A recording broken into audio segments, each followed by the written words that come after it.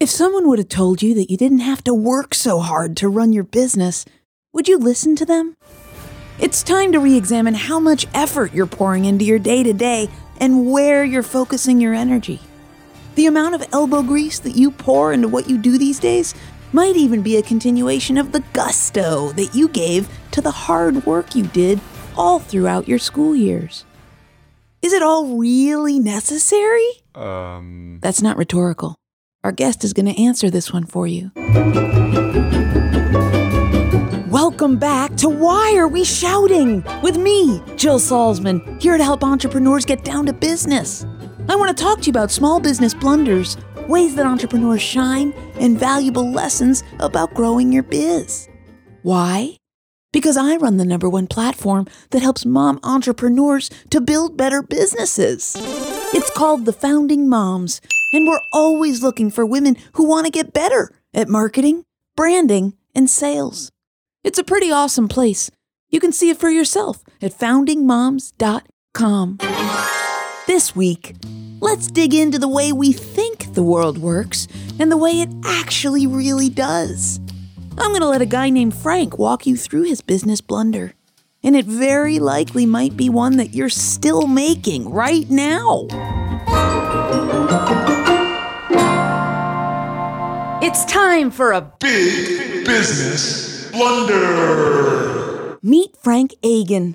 He's the president of Spirit Business Connections, an organization that empowers entrepreneurs, sales representatives, and professionals to become successful through networking. And Frank's the author of several books, including Foundational Networking, Creating Know, Like, and Trust for a Lifetime of Extraordinary Success. How could such a polished guy even have a business blunder? I'm sure you're wondering. At one point, when I was in college, I adopted this singular mindset or belief as to what I needed to do to be successful. It wasn't any great revelation. You work hard in school, challenge yourself, get good grades, accumulate awards, degrees, and achievements, and boom, the world is your oyster. So I leaned into that notion. I studied hard in college, got great grades, and was recognized for my efforts, Dean's List, Phi Beta Kappa, and other awards.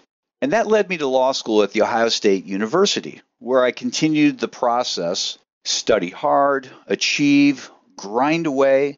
After all, a law degree from a Big Ten university was prestigious. Are you exhausted? I'm already exhausted.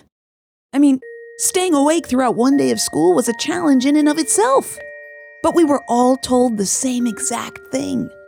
The more attention you pay to achieving the highest of heights, racking up all the top awards, joining and leading all the school clubs, you could really be somebody.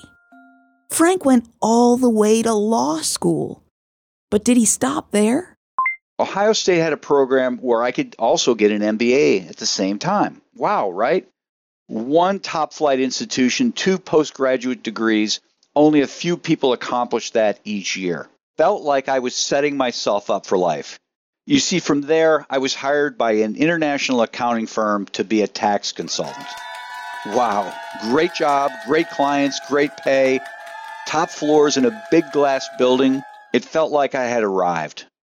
And they would pay for me to get a CPA, another credential to go with the countless other ones I had. 2 post-grad degrees and another credential? International accounting firm? You only felt like you had arrived? But all the movies tell us that you have arrived. You're living large. Wait, why are we gloating about all this again? As educated and accomplished as I was, it wasn't enough.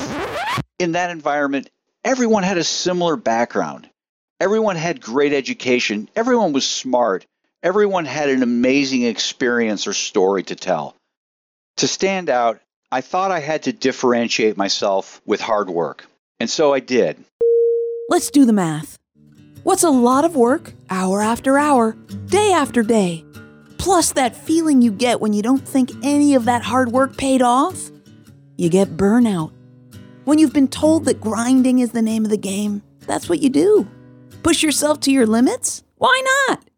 When you believe that it's what sets you apart from everyone else, and you're like Frank, you go for it. Hard work is not really a great differentiator, if you will. In time, I started to burn out at the firm.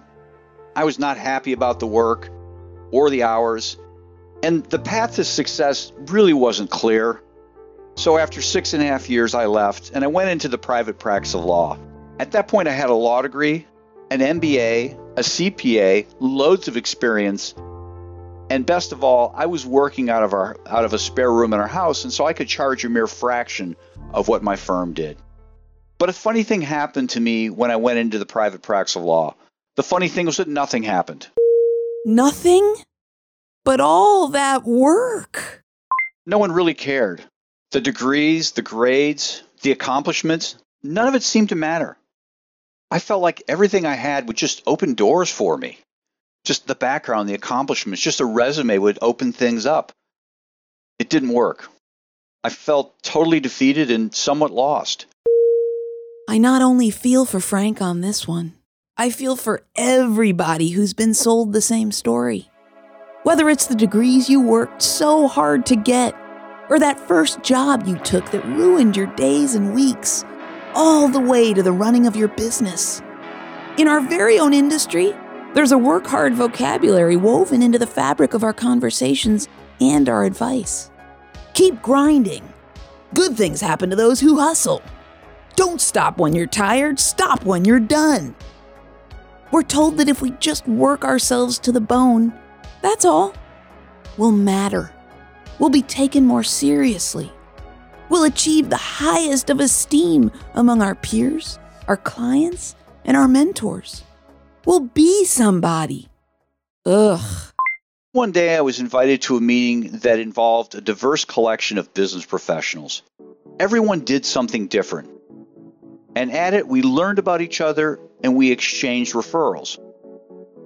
After all, my very few clients needed what these other people did, and their clients needed legal help from time to time.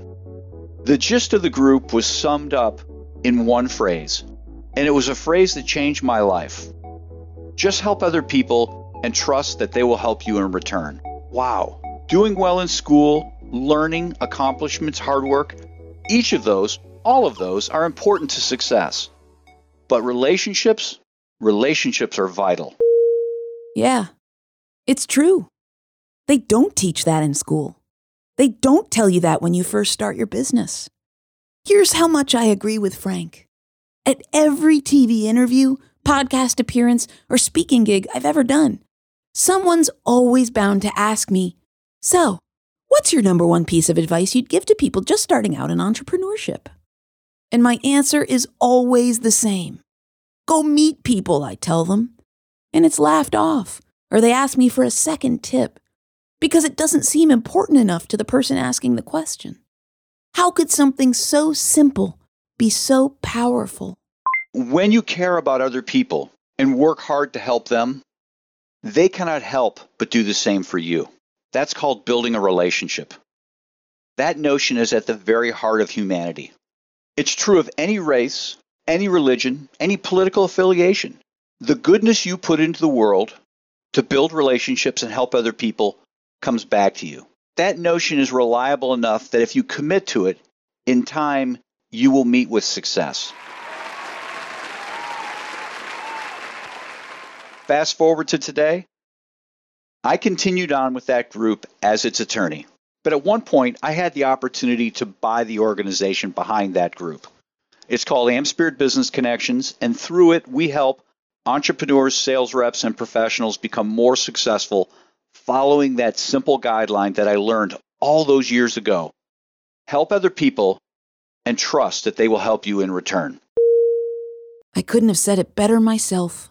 And now, a word from our sponsors. Are you looking for $75,000 in funding, mentorship, and a highly supportive community to help grow your business? Look no further than Chicago-based accelerator program, Food Foundry. Built in partnership with Relish Works and Gordon Food Service, specifically designed for early-stage companies disrupting the food industry. As they head into their 5th year, Food Foundry is looking for any and all startups disrupting the food and food service industry. They're talking food tech startups, AI, robotics, automation, unique packaging solutions, sustainability technology. Basically, if you're doing really cool things in and around the food space, Food Foundry wants to hear from you. Applications for their 5th cohort are now open, and they'll run through October 23rd. So go on. Apply on thefoodfoundry.com.